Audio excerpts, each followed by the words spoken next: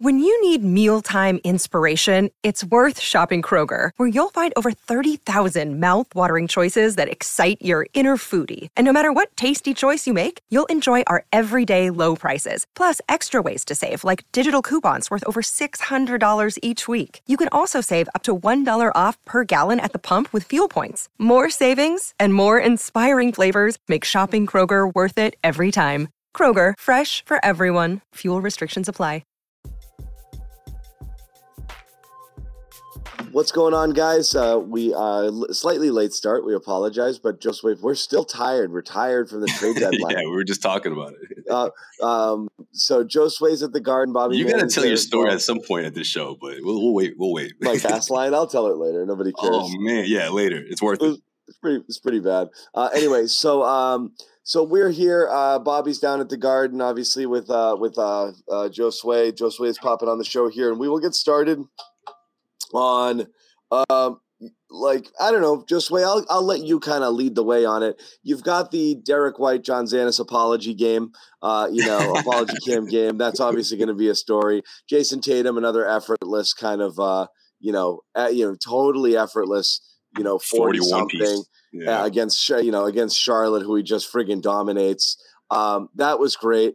But then you also have, some things which I think were not super. Look, and again, you've got another situation where you've got multiple people out and the Celtics, still winning. And again, most teams are having a tough time winning without three core players. But you're missing Smart, you're missing Jalen, you're missing Al. So that's going to be a problem. So they still have enough firepower to win this one early. Just slightly annoying that they couldn't put them away. But other than that, I'm with you on that.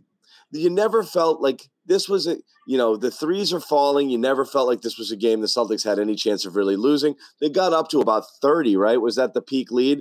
Then just kind of let the Hornets linger. So the end was a little bit annoying. But again, massive performances from Derek White, who we'll give a lot of love to tonight, a lot of props. And again, an effortless Jason Tatum going in against a Charlotte team that really had no interior defense and no ability to keep him out of the paint, and he was able to do whatever the hell he wanted. So I don't know. You were there. Your main takeaways from this game, and obviously just let's start with White. The vibe from White and the way he was hitting, and just the way people were reacting to it had to be pretty cool. And I feel like during shoot around, he just had this little extra focus. He was very not serious, look on his look. It was more like light and just okay, I got going through the motions and everything. And he just went off in that first quarter. I just feel like he took advantage of what the Hornets were just not doing in the sense of putting a hand in his face and just leaving him open. I mean, that's sort of always been there for him. And whether it's a confidence thing or whether it's just a matter of him just catching fire the way he did, it all came together today in a big way, especially in that first half. I mean, the second half, I think he scored 7 or so, but just the confidence he had to hit 6 shots in a row, the way he was knocking down 3-pointers, the way he was attacking. And that ridiculous double clutch heave one too, when he's playing like that, he's such a wild card out there. Opposing teams don't know what to do, especially a team like Charlotte. Charlotte's are you kidding me? No Jalen. We're going to do our best against Tatum and this guy's killing us. It just seemed like the Hornets not only didn't have a response for him, but they were just he's got to cool off at some point. And then he didn't, going into halftime. And then that's when Tatum took over and just had the most the low key 41 piece I've ever seen. It's just, and that's what you do. That's what you're supposed to do coming off of the performance from 2 nights ago. That's what superstars do. That's what a team that's been the number 1 seed throughout the entire season, in the Eastern Conference. That's what you do against a team like the Hornets. So it's good. It's a good sense. But I'm with you, John. I was assuming this would be one of those, the Stars look on the entire fourth quarter, which wasn't the case. That lead was teetering between 10 and 15, and Missoula wasn't trusting it. So that's how it ended. Yeah, it's kind of annoying that happened. And again, it's not the game story; it's just a story that was, right. That was kind of part of what happened here. Because I think that was the vibe, and a lot of people were saying it on Twitter that all right, let's and you saw in the third quarter, let's put this one away and give these guys a break, and they did. Yeah, in that quarter, and then they let it back. Now, Rozier was fighting, man. I give him credit, man. He was Terry, absolutely man. Not. We're not going out like this. So that was big. You don't have to love Terry Rozier's game in the sense that, everything about it. but the guy friggin' just goes, man. Hustles, So man. Hustle. He will defend you full court if he has to, just to breathe some energy. He's a dog, man. And it wasn't working, but he kept fighting. Ball hit a three. They got it down to about 10, and that was about it. I legit also don't remember a single thing Gordon Hayward did. I literally don't remember. He's just another wing now, man. I don't remember even seeing him. I don't remember him. It didn't register to me. That he did anything. I mean, I know he had a couple of buckets, but I forgot he was alive. I'm not kidding. He stacked up 6, 7 assists, but yeah, it wasn't a lot, and it was interesting because he kept doing those. That Celtics fans will remember this. That move where he goes one way, he flips it around, and he drives to the hoop. He kept doing that, or he goes the other way, the step back. Yeah. Yes. And the half spin in the lane, the half spin in the lane. He got one of those to go, and I was just like, he's still doing that, huh? We love that though, because we're like, look at the separation he creates, but now he doesn't really do anything else. Now that's all he does on the offensive end, and it's just, I mean, he got assists. I give him probably what he finished with. Yeah, 6 assists, a couple of steals, but yeah, he just looked like another wing, just another guy. wing player trying to find his way. Just a guy. Yeah. We're talking about that blown lead again. Joe. He's a defensive cat. Doesn't like being questioned. And did get asked about it from our guy Gary Washburn of the A-List podcast. There's a rivalry brewing between those two. We'll talk more about that later, but that is a real rivalry going on between Joe and Gary right now. Take a listen here. Take a listen. Joel, is the eventual goal not to make things so tough on yourself with some of these games where you can take the 28-point lead and kind of cruise as opposed to having to work hard to maintain it? Or is that just something that you'll learn, or is that something you think you're getting better at? So you're asking every time we have a big lead, it should always be bigger? The other team should never be allowed to come back? Is that what you're asking? Well, it kind of happens where teams do make runs at you guys and big runs at times, and you had to put Tatum back in. I didn't have to. I chose to. You chose to. Yes. Yeah, you called a timeout to do it, right? Well, it was our timeout in 11 seconds anyway, so there was going to be a timeout. It was our ball. So I'm just saying, if we have it at 22, the other teams are really good too. So there's going to be times where you're going to have to manage a run, and so I don't think the storyline is we got a lead and they got it down to 12. I don't think that's the storyline. The storyline is when we get a lead, we have to execute regardless, and the other teams are really, really good, and they're gonna make runs, and then we got to do our best to not help them make that run by turning the ball over, giving up offensive rebounds, and shooting fouls. I don't know. He's just getting so defensive at this point. He is, and I understand actually in this case, it's what do you want to do? What do you want? I get what he's saying, but he is really defensive and that stuff. It's fair. I honestly, I'm not playing both sides just to play both sides. I get it there. Yes, my plan is to blow leads and put the stars back in. Yes, that's what we're trying to do. Yeah, I mean, the way Gary puts together his questions sometimes can be a little, but what Joe is doing though. You know what I mean? It's I don't like these types of questions, and if you keep doing it, you're gonna keep getting these responses. And here we go again. Especially after a win, he's ready for that. He's more so ready for that in contrast to after a loss. There's two obvious things that Joe hasn't fully figured out. So one of them is the timeout, and one of them is the minutes.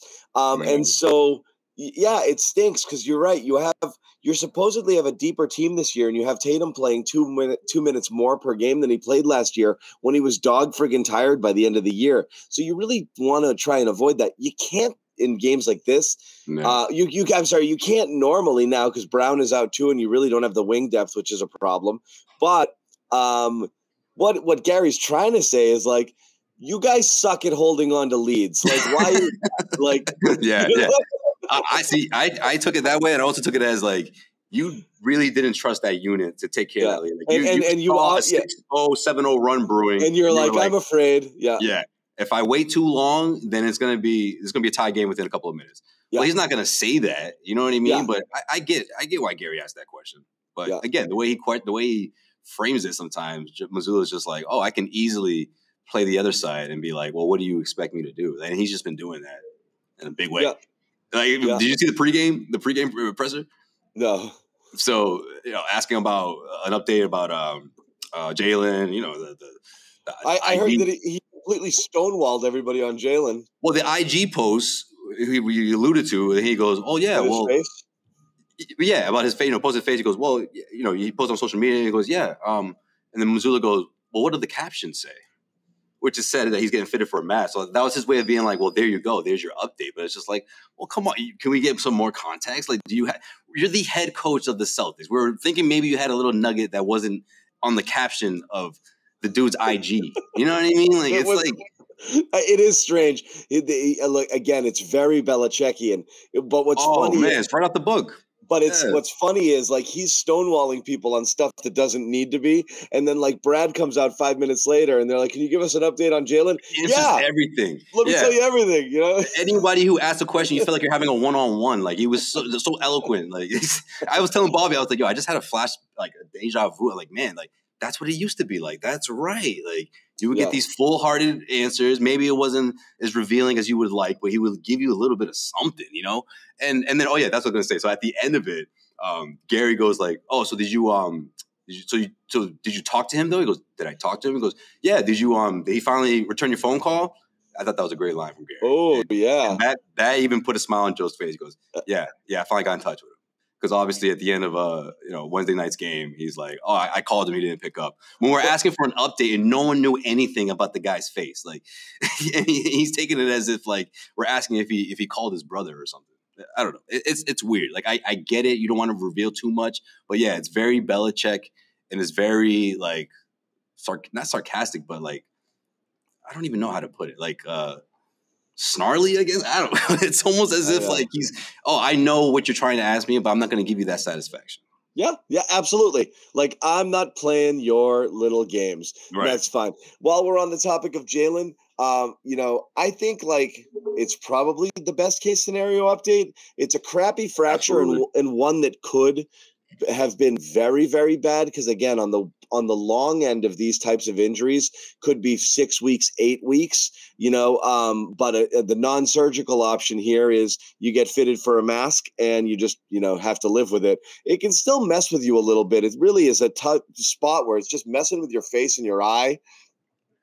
But it's really just uncomfortable at this point. And like the very fact that Jalen hasn't been replaced on the All-Star team, I think he's playing in the friggin' All-Star game with a mask, honestly. Yeah, I think that's what he wants to do. I really do. I think he wants to go because let's face it, he deserved to go last year. If he was healthy all year long, he would have been in there. And I think that's important to him. I think it's important in his process and him like I don't think he lacks self-confidence. I don't want to put it that way, but I think it's like a boost. You know what I mean? It's like, man, I need some of that. I need a quick boost to finish out the regular season and go into the postseason with the injuries and everything. I think he's going to try his best to at least go. Maybe he doesn't play, but maybe he's there. If he does play, I'm sure he's not going to play too many minutes. Cue up the why is he playing in the All-Star game debate if that happens. But I get it. I mean, it's been a couple of years. It would be nice for him to go back, especially because if he doesn't, it would be 3 years until his next one between his first All-Star appearance. I think that stuff matters to him. Yeah, it clearly matters to him. And but that's not a bad thing. That's not a bad thing. Like if this is Tatum, and maybe it's a little different. Maybe a little different. Sit out the friggin' game, man. But am I wrong though? Your first game back from a broken face be an All-Star game. Just don't. I hope that's not the case. But am I wrong though? If this was Tatum, we'd be like, come on, man. Like you're the face of the team. You're in the MVP conversation. Maybe not so much anymore. But with Jalen, it's just like let him have this one. Like he's having a heck of a year.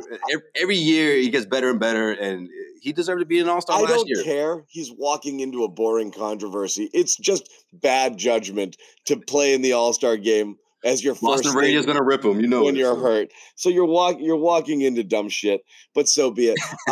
Yeah, it's true. Yeah, Bobby's going to jump on in a little bit too. He was just in the locker room. One of the things that I neglected to mention off the top, which is certainly a major game story, is this dude. The debut. Muscala. He's so new. We still don't have a graphic of him not wearing a Thunder jersey. There he is. We don't have the green, but he plays because the Celtics have no bodies. They're down to 10 guys even with him. He gets in there. He comes in. He talks to the media beforehand. He plays. and gave you legitimately every single thing you could have possibly wanted out of this player. And what's interesting, first assess his performance, and then I'm just going to I have a thought on the trade because some interesting stuff kind of came to light in an article from Bullpet in terms of how the Celtics went about stuff at the trade deadline, which is definitely worth talking about. I thought some of the stuff that Brad said was interesting too, but yeah, we'll get into that. But yeah. I want to hear that too. So, but also talk about his performance. Yeah, for someone that's not easy, right? To join a team and just play right away. But he was offensively, I thought it was all instinct. He knew where to be in terms of getting that open look. I thought that being in the corner, those corner 3-point shots, that's something that's gonna really help this team, especially for the second unit. It's sort of like that Grant Williams touch. And then you look at what he was doing and banging down low, trying to grab rebounds and stuff. I mean, he looked good. Obviously, that's the kind of production these guys want when they need him to go in there and fill in for an Al or Rob Williams. And that doesn't mean he's going to play anywhere near 20 minutes. But I think this is the kind of performance that they were thinking is going to be easy. And for him, in terms of just getting in there, draining a couple 3-pointers. I think that's not always easy to find, especially when you're looking at from a stretch big.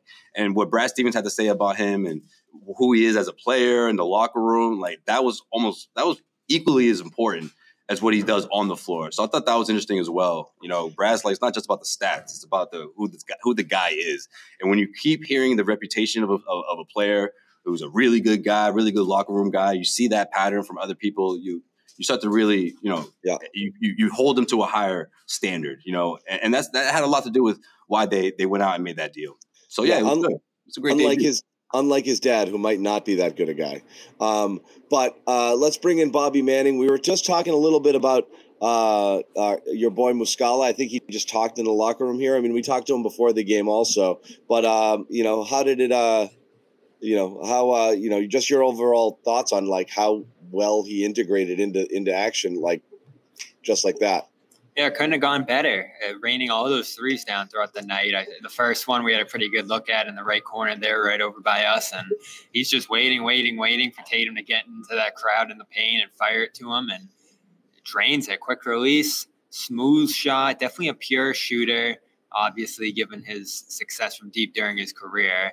And that's mostly all he brought offensively is that floor spacing. They're leaning deep into the 3-point shooting. They get back to that early season success from there tonight, generate a ton of great looks, and end up having a phenomenal offensive night all in and out. So that's the easy part for him. Defensively, I think there'll be some challenges.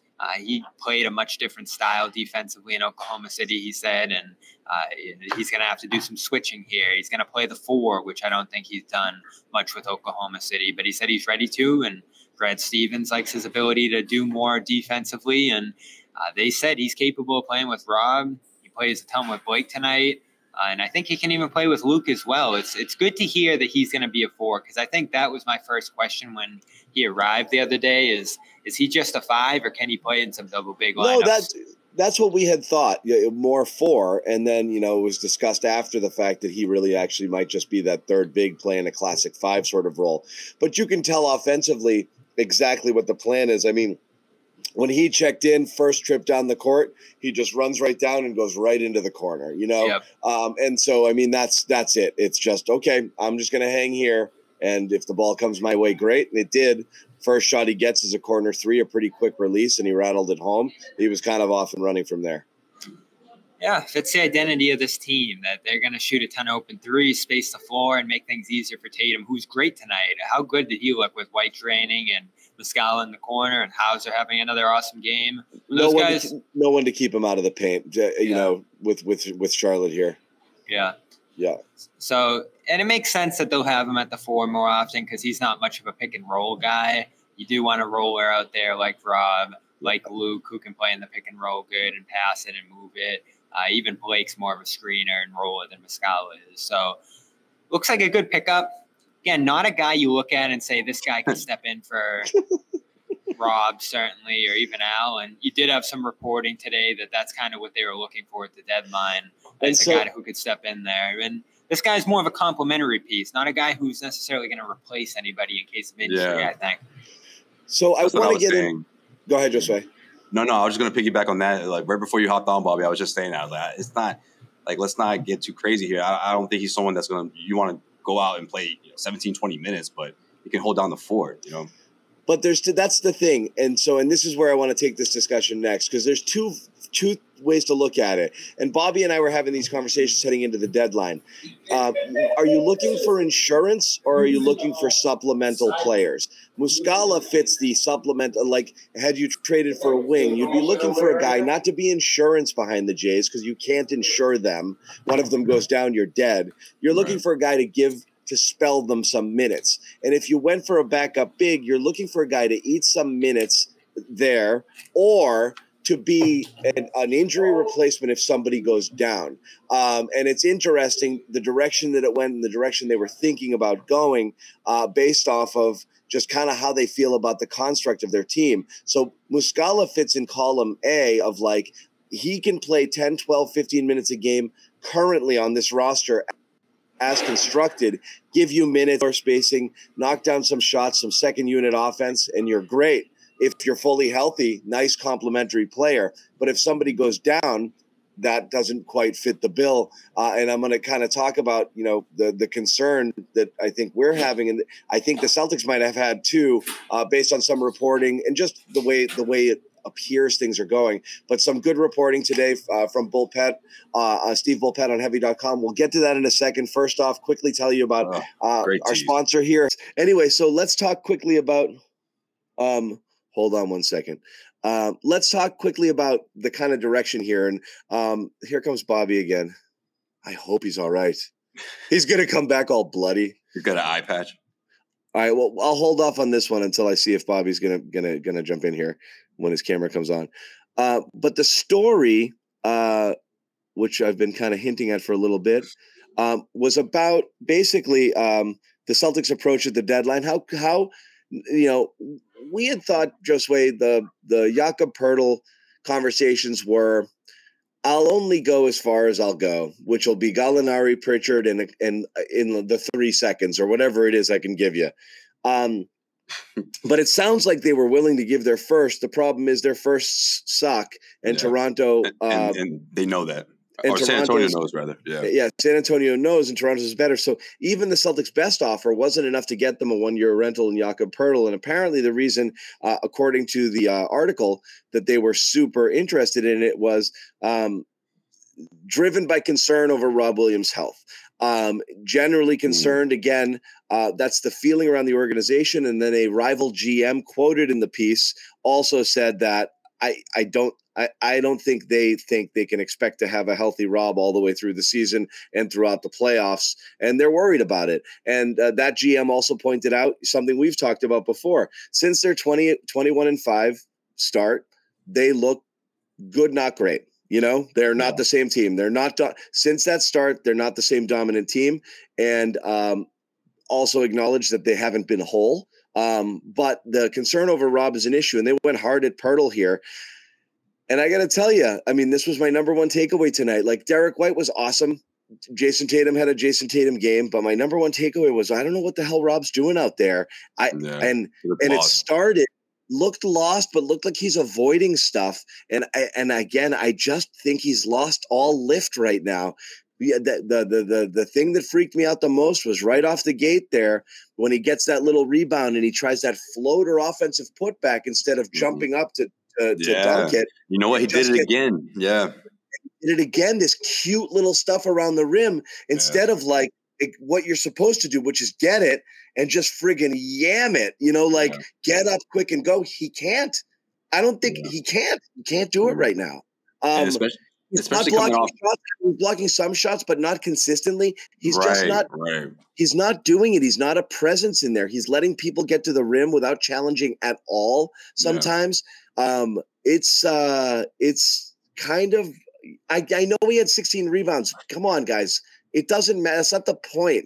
Yeah. Like, he had a ton of them were on taps and stuff too. Like, Charlotte has no interior. Rob should have been able to feast tonight and been able to go up there and get some love. Yeah, like PJ Washington on like something's off right now. Something's off. No, I agree, especially because he just looks unsure of himself when he gets the ball in the paint. You know, he's no longer turning his back and looking for a pass, but like you said, he's trying to find other ways to score, but without dunking or making a move, you know, and that's a concern. That points to a health thing, you know, or he's not quite there in sense of having that confidence because there's something holding him back. And I do think it's a health thing. I don't know if it's a mental thing. I mean, we always say how Rob has to ramp himself up a bit and you know, after missing all that time, but this has been a while now and it hasn't been very consistent or as much as we would like, but having those 4 days off, I thought would help him going into this one, going up against the Hornets. And he looked more the same of what we've seen. You know, just kind of lost on offense, trying to pick his spots in terms of, you know, obviously coming up with defensive stops. But even tonight, he looked like he was a step behind. He was and off, and his hands were bad and everything. But those passes, yeah, what was up with those passes? Like, whoa, like completely off the mark. And yeah. And again, I get it. Like if I'm, you know, if I'm starting to worry or freak a little bit on Rob, you know, like, you know, that's, I'm not saying like I'm the deciding factor here, but like I'm willing to give him a lot of rope and the benefit of the doubt on a lot of stuff. And I'm officially a little bit like I'm losing some patience. I'm a little bit concerned. I don't know what's going on with the guy. Are you losing patience in him overall? Or are you just going to say this is that year where we're just like, man, Rob just didn't have anything? I'm losing patience in some things, like late in the fourth quarter, late in the game, he got a ball, and again, he's a little bit out of his range, but there's 6 seconds on the clock.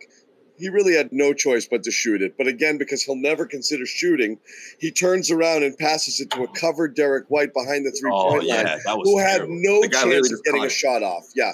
Like, stuff like that is just bad basketball. And, like, you know, not looking for the offense. One is a mentality thing, but I think part of that has to do with the physical, which right now looks off as well. He just looked completely off right now. Anyway, Bobby, what's going on? We're talking about the Heavy report about how their interest in Pirtle might have been buoyed by concerns over Rob.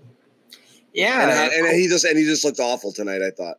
Of course, how could you look at it any other way? You wouldn't be looking for a starting level guy if you felt great about the guys in place staying healthy, being available, and consistent into the playoffs. Now, tonight was an off night, obviously, for him. I haven't seen a night like this from him yet. I think he's been steadier. I think he's had great nights too.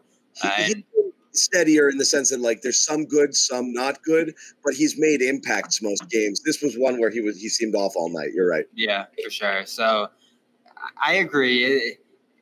I wish they got something like that Pirtle thing done. I'm going to keep saying that because I think it's important. I think the price, it's tough to match, obviously. That was in the bullpen report, too, that Celtics couldn't muster a pick that stacked up against Toronto's. I don't know how much value the Spurs saw in amending 2028, which would have been my route, the 28 pick that the Celtics owe them. But you have to be worried about Rob's continued brushing up with injuries. He obviously just came off an ankle injury. That could have been part of it as well. He was probable coming into tonight with that. Missed a couple games recently. So I'd imagine that's where you look in terms of why he played the way he did tonight. And like I said, Muscala, not quite a replacement for Rob if it comes to that. You can't see him stepping in there and giving you what Rob gives you right now. Certainly no one can, but you would have liked to have had someone in that position who's a little more prepared to emulate the way he plays. Because we've talked about the defensive coverages too. Like, those are going to be so important if you're going into your second unit bigs, if you're going into your depth reserves there. So we'll see how Muscala adapts to that. I think there's potential for him on that end. I liked a lot of the things I saw from him tonight. But again, like Rob, it's tough to emulate Rob if he does go down, even if he did go get it. You're not emulating Rob. You're playing a different style of basketball. But the problem is peak Rob takes you to a level that puts you in a stratosphere almost by yourself in the East. I know I'm almost at the point where I just don't know that you can make a calculus on how the Celtics are going to finish off this year and factor in Rob into that equation. Like, I'm not ruling him out. I might be close to ruling out, like, freak pre-injury Rob as being a person who's going to exist this year for this team, whether he's on the court or not. So this like wait till Rob returns, we're going to be invincible mentality that people had.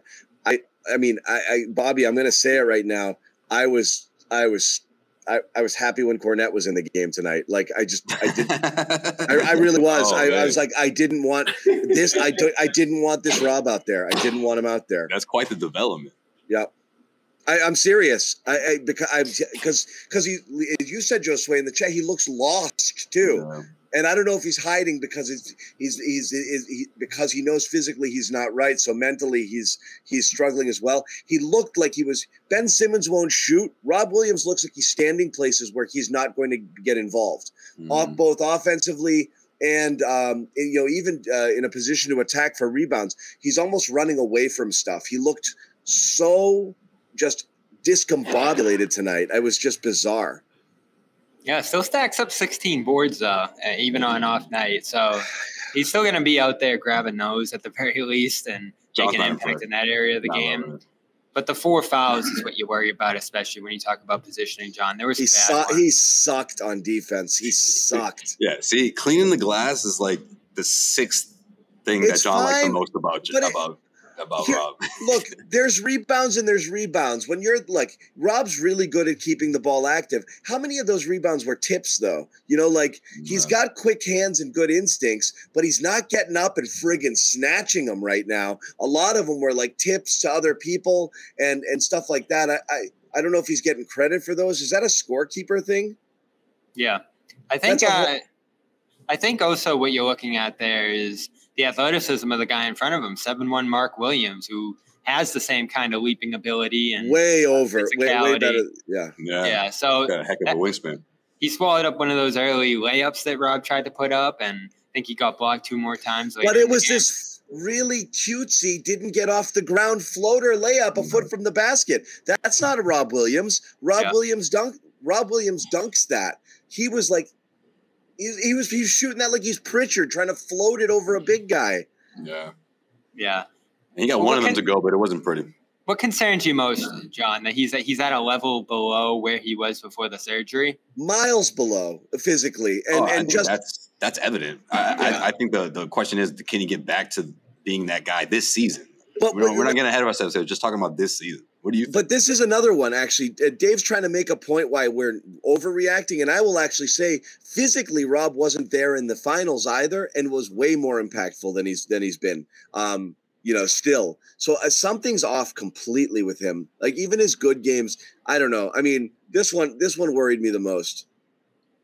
Yeah, and the numbers are down. Just the way he looks. Even the good games, I'm like, yeah, the numbers, there were some numbers there, and his on-off numbers were good too. And he does impact the game still because he is still a freak, but it's not the same. Something. You know it when you see it. Remember last year, we start the year and we're saying first month or so, like Rob's not jumping. He wasn't doing it in the preseason, wasn't doing it the first month of the season. The entire chat's freaking out.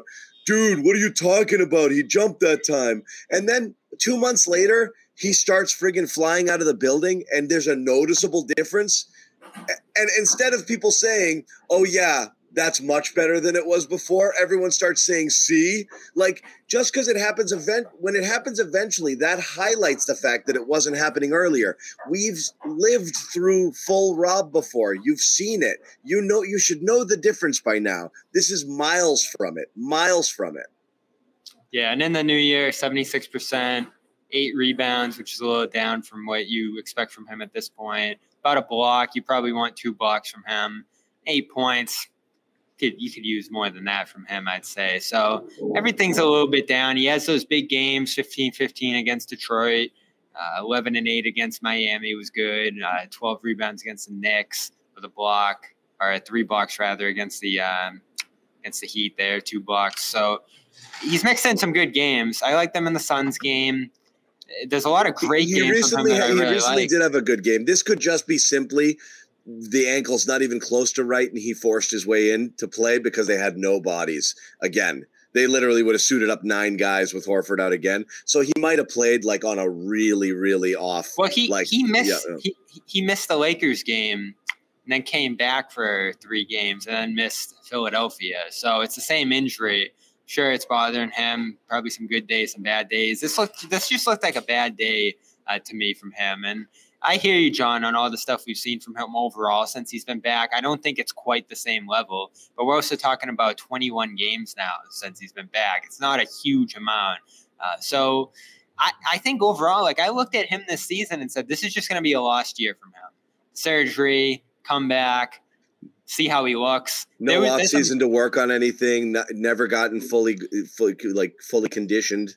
I pictured a scenario where Rob came back and didn't look right at all and was just a complete shell of himself.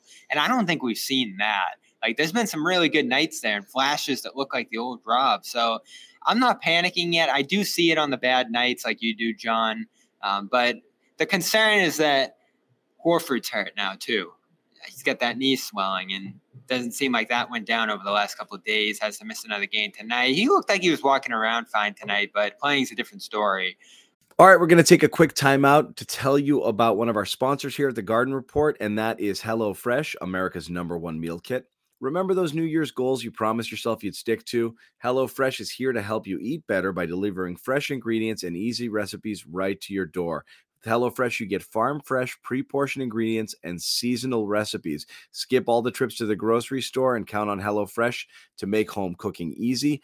HelloFresh has 40 weekly recipes to choose from, so you don't have to worry about going through all of the same recipes in that recipe rut. You can just treat yourself and your family to exciting new flavors every week. No matter the lifestyle or your meal preferences, HelloFresh has recipes to please everyone at your table, from fit and wholesome to veggie to meat to fish to family friendly. You'll always find something even the pickiest eaters will enjoy. You can customize select meals by swapping out proteins or sides, or even add a protein or a veggie dish. You can upgrade to organic chicken or organic ground beef. And the pre-portioned ingredients make it so easy to just follow along with your recipe card, get a delicious home-cooked dinner on the table without all of the time-consuming meal planning or prepping. Why do I like HelloFresh? Easy. Almost every meal I've gotten from there has just been a slam dunk home run for me and the entire family. Just last week, we dug into lean, mean chicken and greens. My wife and I are trying to eat a little healthier these days, and the tropical fish tacos were a hit for everyone in the family. So what do you need to do to take advantage of this deal? Well, you go to HelloFresh.com/Garden65, use the code Garden65. You will get 65% off plus free shipping. Once again, HelloFresh.com/Garden65, use the code Garden65, 65% off your entire purchase. It's a terrific deal, plus free shipping. HelloFresh, America's #1 meal kit. Did you put too much pressure on him while Rob was out? And certainly while Rob's been limited with minutes and missed other games with injuries, like those two were just sort of spelling each other throughout the whole first half. And Horford, of course, spelled Rob for the entire first quarter plus of the season. They got to figure out ways to get these guys right, healthy, and in the best shape they can be for the playoffs. And you're doing that with Tatum now. Tatum said he's going to take a game off next week. Jalen, stinks to see him hurt physically and maybe have some vision problems or whatever comes with that broken face that he's dealing with. The only thing that can stop this team is health, I think. If they're fully healthy, they're the best team by far. And they're just dealing with a lot of stuff right now. Smart in the ankle got back on the court today and tested that out. And he's still dealing with some of the pain. And Brad actually said he re-aggravated that injury in the fall. So it looks like this is actually the third time he's hurt that ankle since the initial injury in the East Finals. So they're dealing with a lot right now. And like you said, John, it's tough for these guys to take nights off when so many other guys are out. I mean, Tatum almost missed tonight's game with an illness. He was battling pretty heavily, Brad said, coming into today. So tough. Hope Muscala can help out in that sense. Again, you're right. I mean, fully healthy, you can see the East. It's, the middling teams didn't help themselves at the deadline.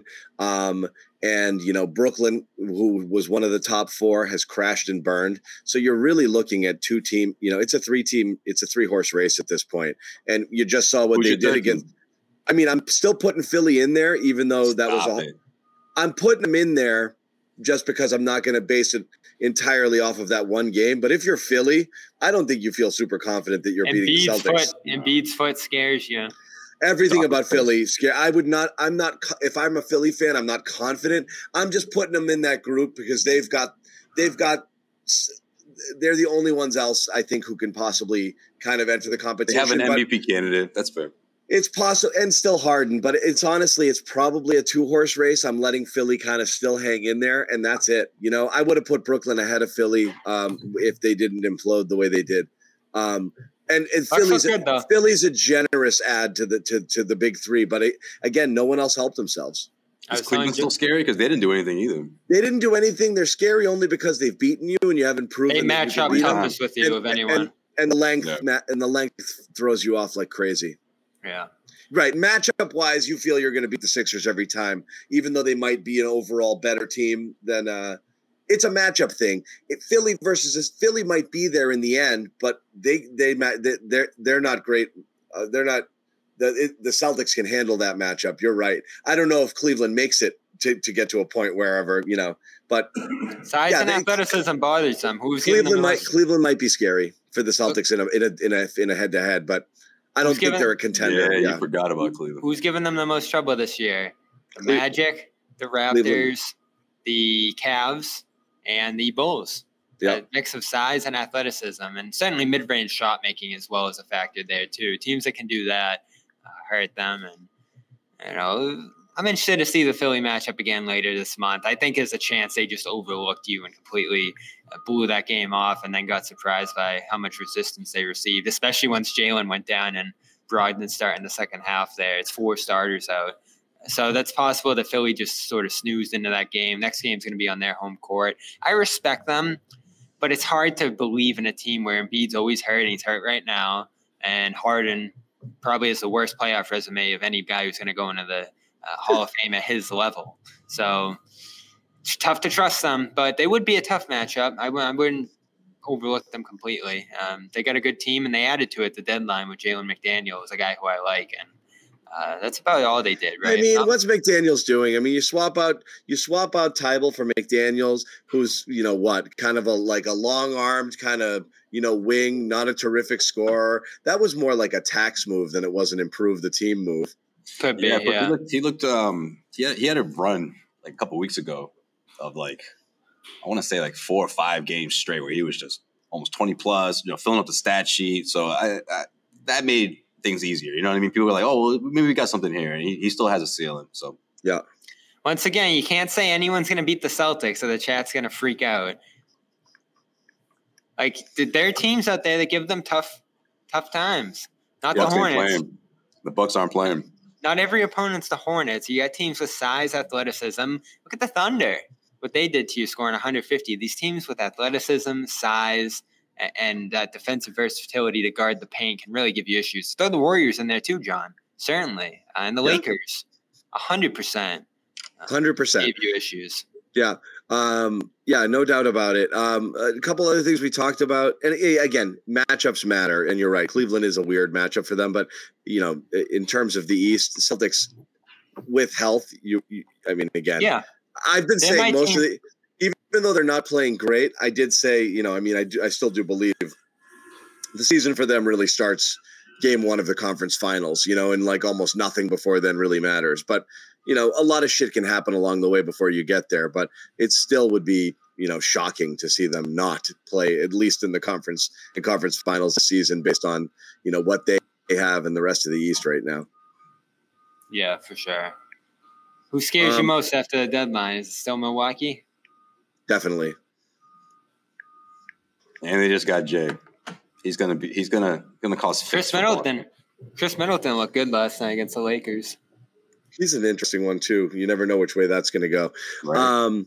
Bobby, were you in on Tatum? That series is gonna happen. Eastern Conference Finals.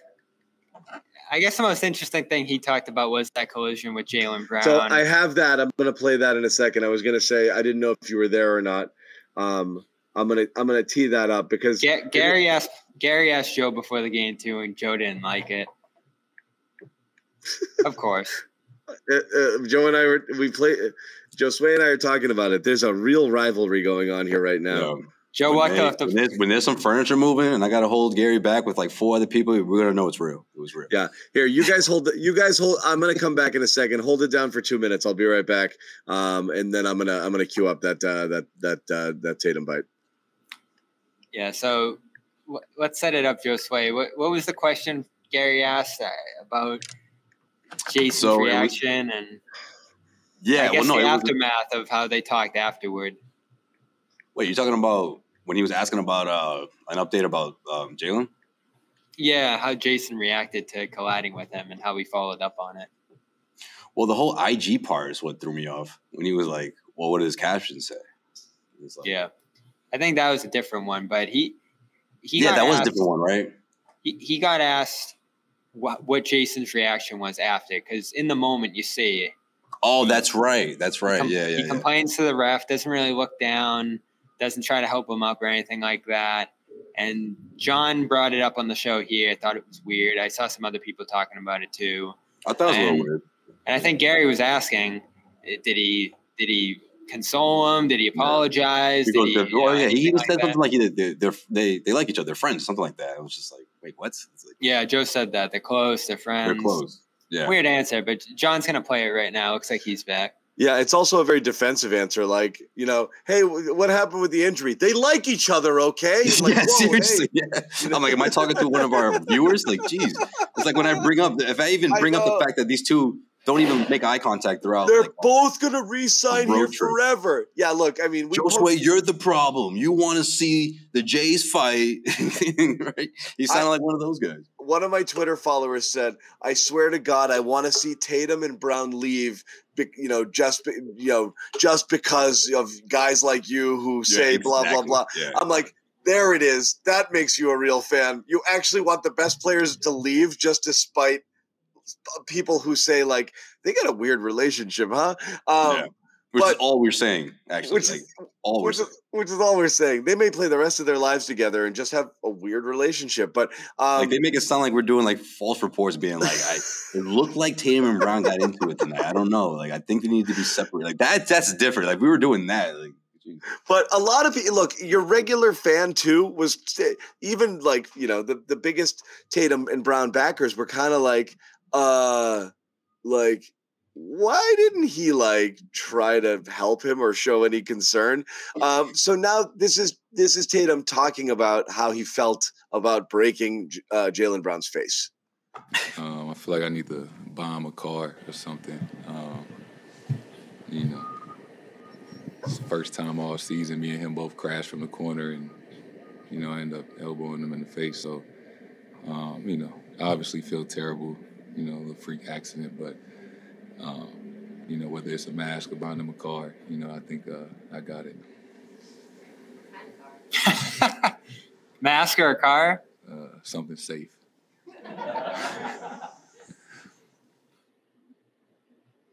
Jason Tatum, he's just like you and me, right? He screws up and he buys somebody a car, What a guy. Just like you and me. Right. It was a strange situation, but we've seen stuff like that, John. I remember there was a play last year where Romeo got elbowed in the face or something and fell to the floor, and he's just laying there, and the whole bench is watching. No one runs out to check on him. Everyone's just running the other way in transition. I think there's a sense in this league. You know how it is. Guys go down. They're looking for calls. They're just, all you need to do is just make contact with the guy, and they're going to fly to the floor and stay down and try to get that breath. So you saw Tatum complaining about the call in that moment, and he probably just thought Brown went down with some contact that happens on every play and was just going to get right back up because guys always do. And he didn't, unfortunately. Well, he did, and then ran away with the broken face. So. This is a good point. You wouldn't buy somebody you hate a car, so there's that. Yeah, that's a good sign. Probably bring them closer together, right? That is strange. I don't know, man. They're both kind of strange dudes. But why can't Celtics fans? Right, I reacted more to Bobby. I reacted more to Bobby going down. Right. Like what's wrong with saying they're not close? Like Celtics fans won't even say that. Like, no, they're best friends, guys. You guys are making this up. It's like, really? What makes you think that? Like, what gives you any type of sign that that's the case? But I think it's I think it's kind of a silly story. It was weird, but I think there's a lot of ways you could explain it. Yeah, they hate each other. I guess that's one. I don't think they hate each other. That's a difference. That's a big difference. I don't think that's the case. It's not. That's not what happened. I think Tatum was like, I don't think I'll say this.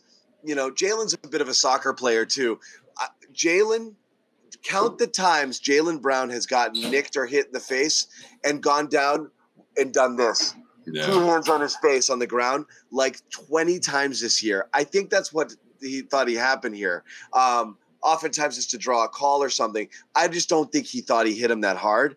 I thought he just thought it was like, oh, there's Jalen kind of, Jalen's down, He probably didn't. He hit him just right. Yeah. Probably with the spot and with what he hit him with, an elbow, I'd imagine. So the injury sounded terrible, John. You sent the information earlier on the outlook for it, sports injury doc as well. That's only if you had the surgery. And apparently, if you got to go in there and have the surgery, it's screws, plates, your face is all screwed up. Yeah, so that's why I asked Brad pregame. Of course, Joe didn't answer, but Brad said no surgery. They've settled that, and now he's just going to see how he feels over the next couple of days. And as Josue and I talked about in our report pregame on Celtics All Access, the fact that they haven't named a replacement for him in the All-Star break probably John said that too. Yeah. Probably lends some hope that he's going to try to play in that game. Yeah, and that's going to go. I don't. Whatever. Boston radio right after the Super Bowl. I don't give a crap, but don't be dumb. Like your first game back from a broken face shouldn't be the All-Star game. That's all I'm saying. Why not try out the mask? Yeah.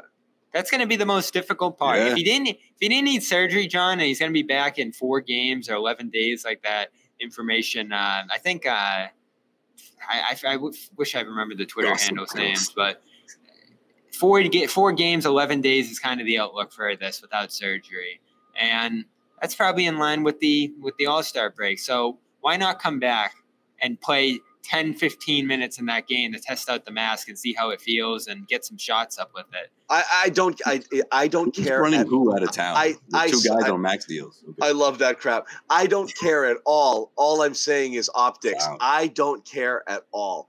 It doesn't. It's not like there's a lot of physicality and intensity in the All-Star game. It's a non-story. I don't care. It's an exhibition against the best players in the league. That's a great way to tune up or try out the mask and try to get used to it. Yeah.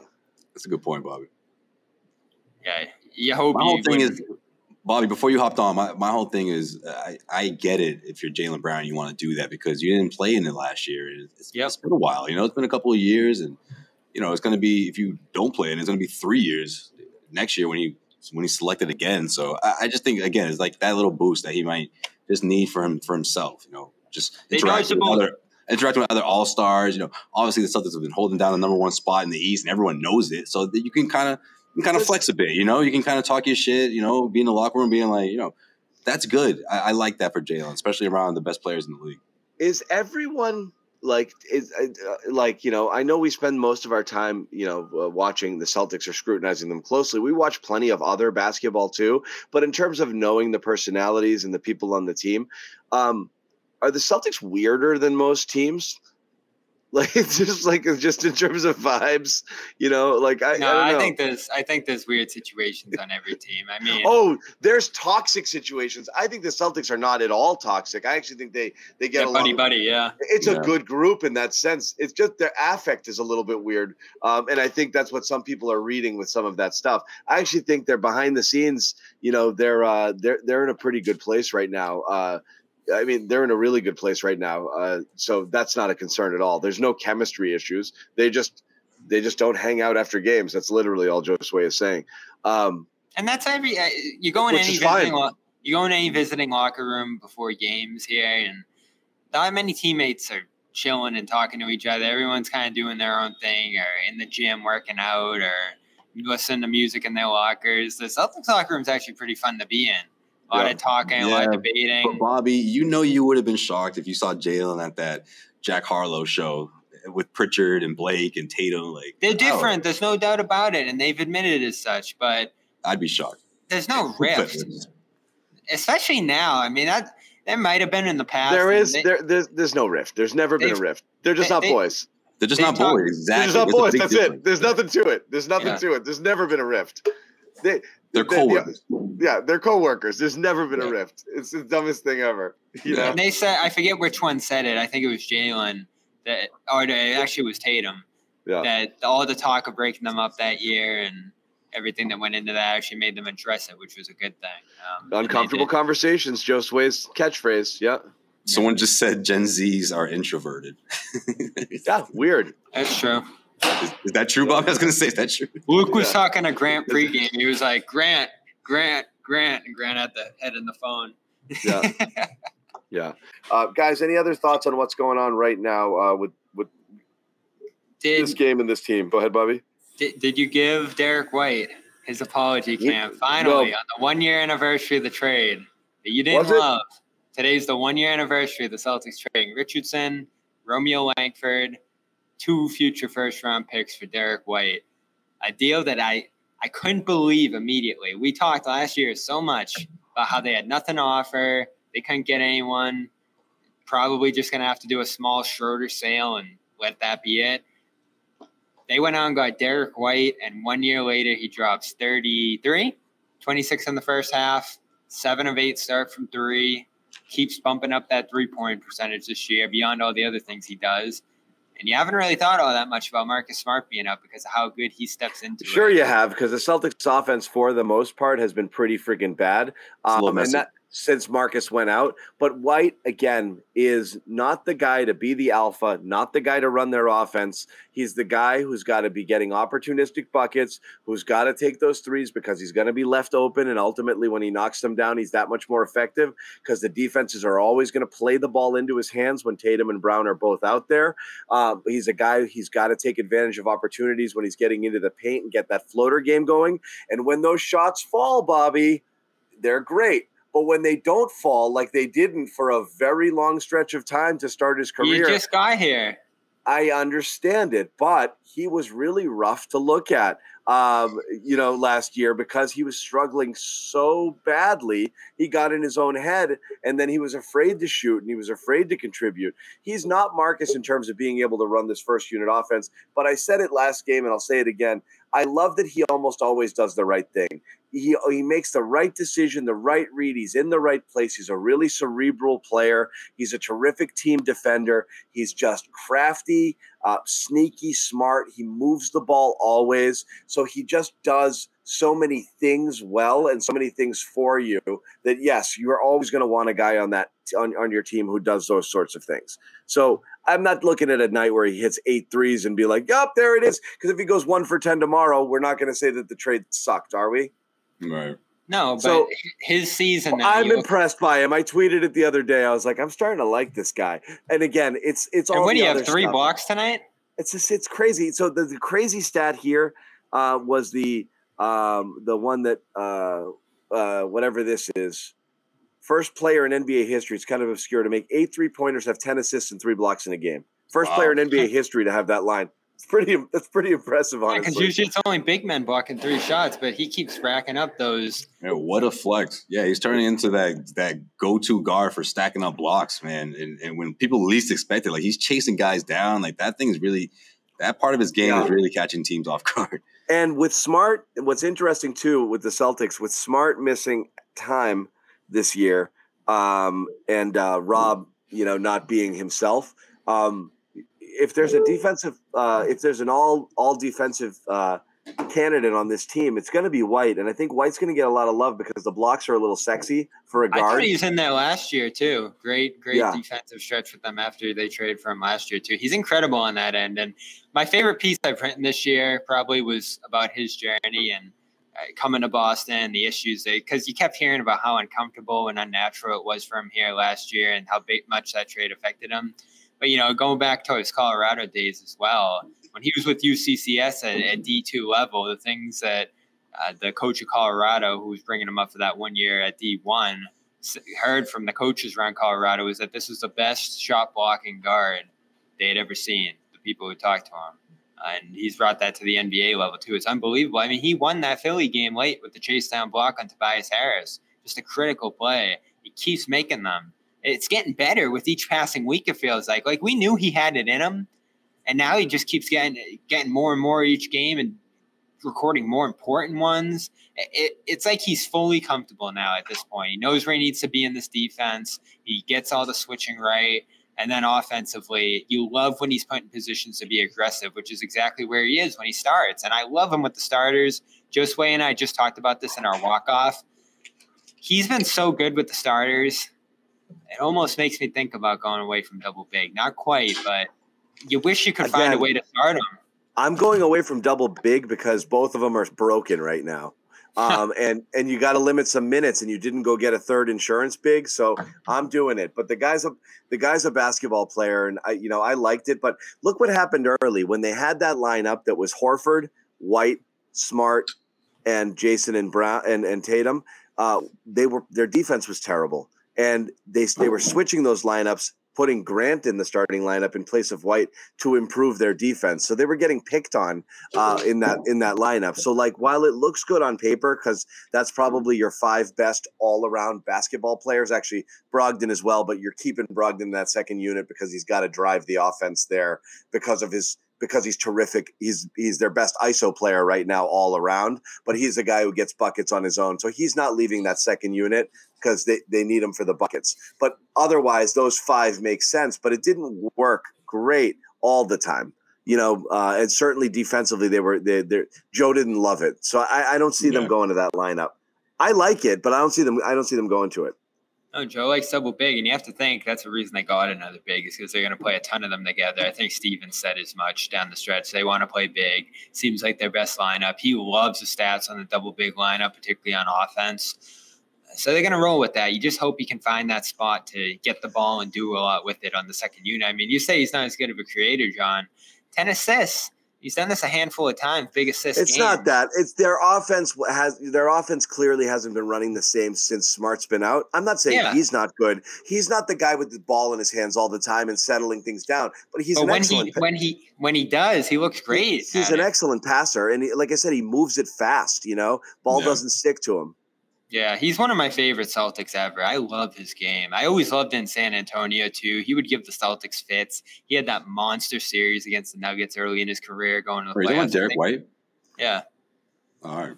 Yeah, he's rising up there. I thought you said one of your favorite Celtics ever. I just want to make sure. All right. Yeah. Dirk, can they win the title? I mean, yeah. They're clearly the favorites, even with, Phoenix kind of, getting all Durant-y right now. Don't sleep on Denver. I mean, they're up there. Just off that trade alone. Oh, one little move or one little piece of news that I think is slightly relevant there. The four-way trade might blow up.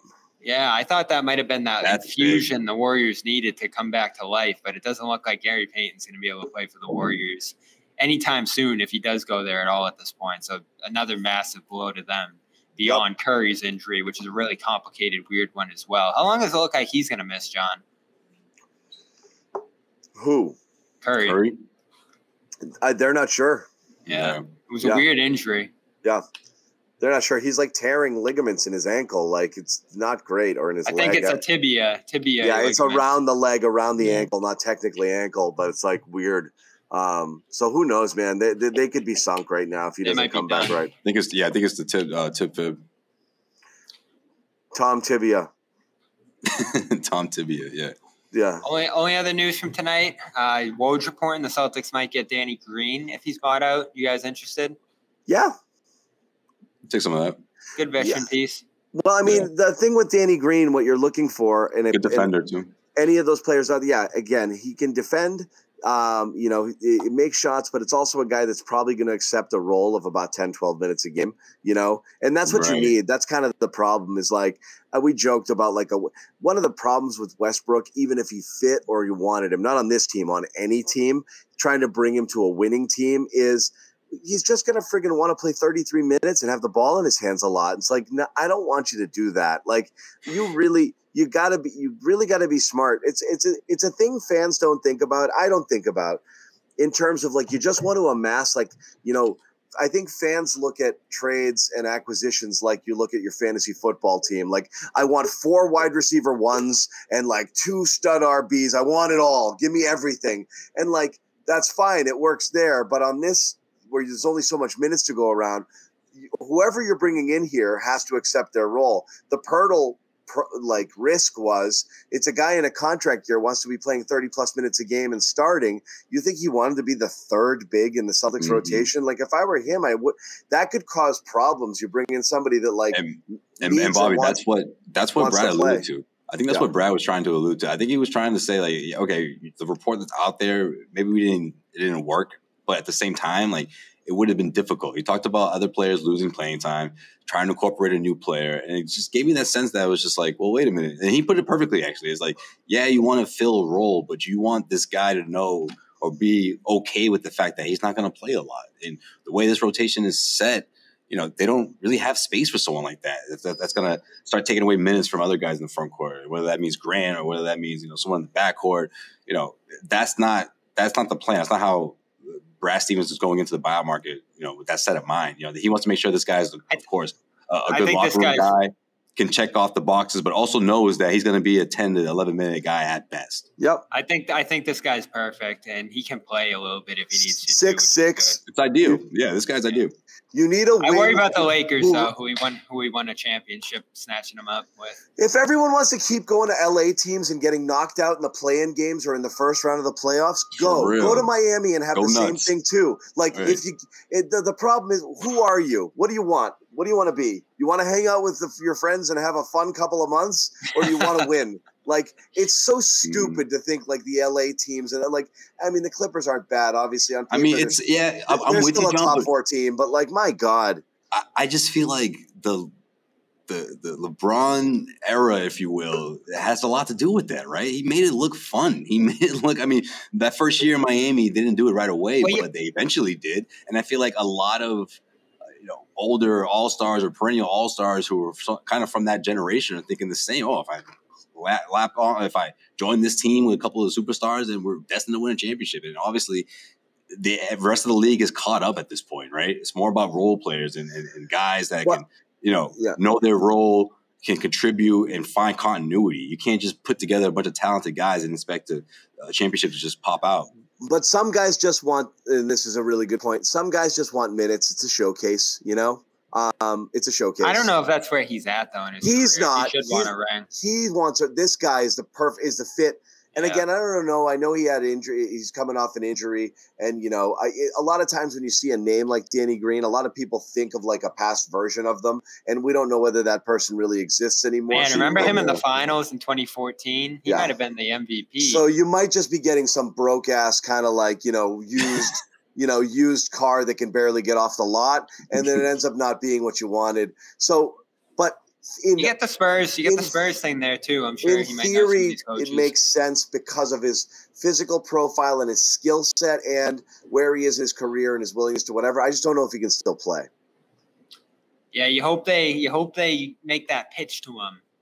Blake, definitely go out there, tell him how great it's been being in that role, how good the room is. I think guys get surprised by how good this room is for sure. Like Blake has talked a lot about that recently. And then you see the things they do with him. They get him that spot start on Wednesday. They have those nights where he's a showcase guy. And I think they could do the same for Green if they're trying to rest Brown and Tatum down the stretch here. And he can continue rehabbing behind the scenes too if that's what he needs. Yeah. I love this move. And reality is it probably doesn't do anything for you. But no, it doesn't. But no one will. Like everyone expects a buyout guy to come in and rock your world every year, and then they don't. I keep talking about Greg Monroe, who came in and was okay, but didn't do much at all. It certainly didn't move the needle on that team. He wasn't okay, Bobby. No, he gave you some good minutes in that Philly series that you won that year. But other than that, not much from him. And none of these guys are going to give you much. Like, you fall in love with some of these names out there, but these guys are out there on buyouts for a reason.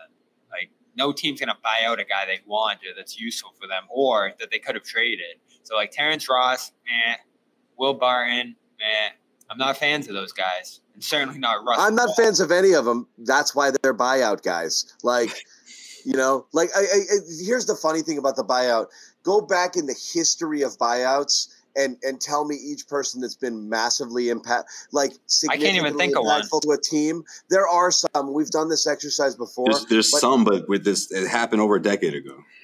But each year you might have, there was that guy. There's like two over the last 15 years that that guy played, PJ Brown, I think. Yeah. Tim just brought up one. Boris Diaw was probably a legitimate one. You can say, okay, that worked out for San Antonio that year. It's so funny that people are like, oh my God, we'll be fine. We'll just enter the buyout market and get somebody. Like, it's the buyout market. It's literally picking through the trash. Yeah, said the guy who watched PJ Brown and Sam Cassell, do that last hurrah in their careers, but like, that's it. They haven't. It hasn't been a success since. There was the Michael Finleys and the Troy Murphys and the, even down the road when it was guys that you knew were just end of the bench guys. And they're thinking about that year. They're still thinking about 08.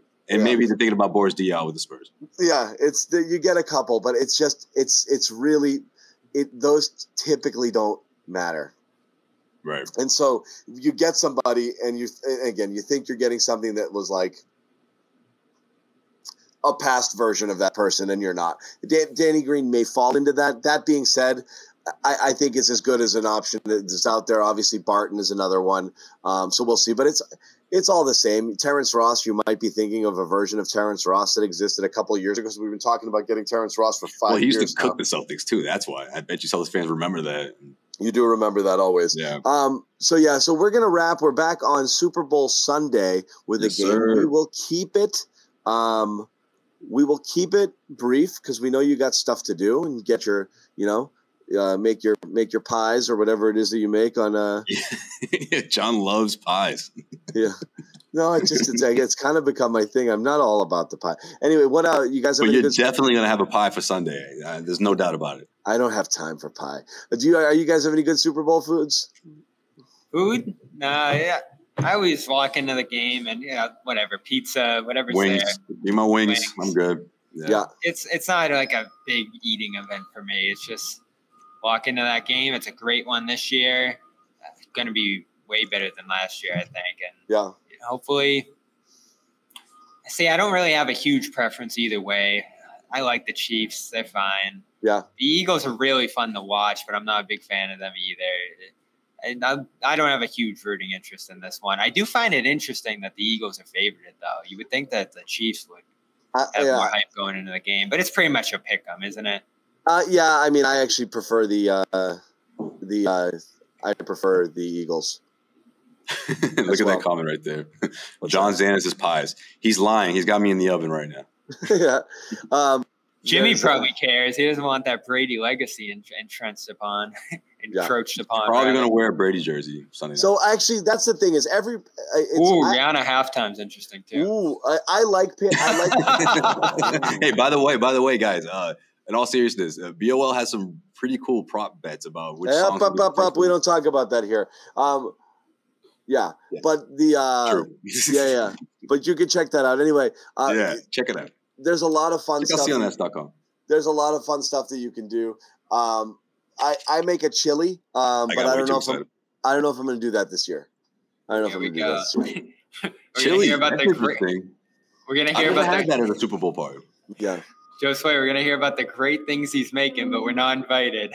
Not invited. Hey, send the pics. I'm down. We're like I'm Tatum and you guys are Jaylen Brown. We don't hang. But if I did knock either, but I did show concern when you hit the ground, Bobby. We had a couple of times where we were close to all hanging out, but just something. Next year we're doing Friendsgiving. I swear. CLNS. I'm down. We'll do it at my house. Everyone bring a dish. I'm down. Let's do it. We'll do it at my house. We'll cook and we'll film it. It'll be a Friendsgiving. We'll do it next year. I'm excited. I promise that. But we're gonna hold you to it. You heard that, Bobby. Yeah. Noted. No, I also saw someone on Twitter saying that if Rob hits a 3, they'll do 300 push-ups. So look out for that as well. Yeah. Yeah. Right. Yeah. He might have to do it. I can see Rob hitting one. Just take one. Yeah, the chat's mad tonight. Whatever. See you on Sunday. Bobby don't care anymore. He's spent. He's tired. Yeah. No, you keep getting put in timeout just because you're a troll. That's I don't know how else to put it to you. This is your Friday night. No. You're just a relentless troll. Just chat with everybody, guys. Just chat like everybody else. Here we go. It's just what everybody else does. You're just a troll. That's it. Back on Sunday. Memphis, is it?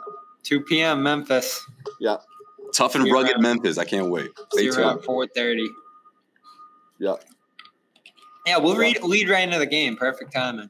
Yeah. You guys think Ja Morant's going to roll deep since the Super Bowl Sunday? Or? Yeah, we'll have to keep an eye out for that.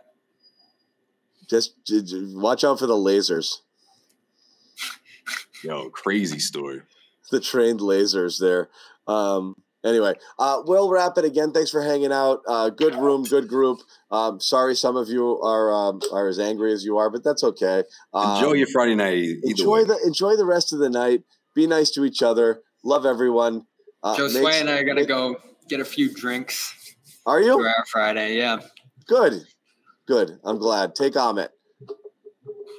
We'll do. He could use one. He could use one. Okay.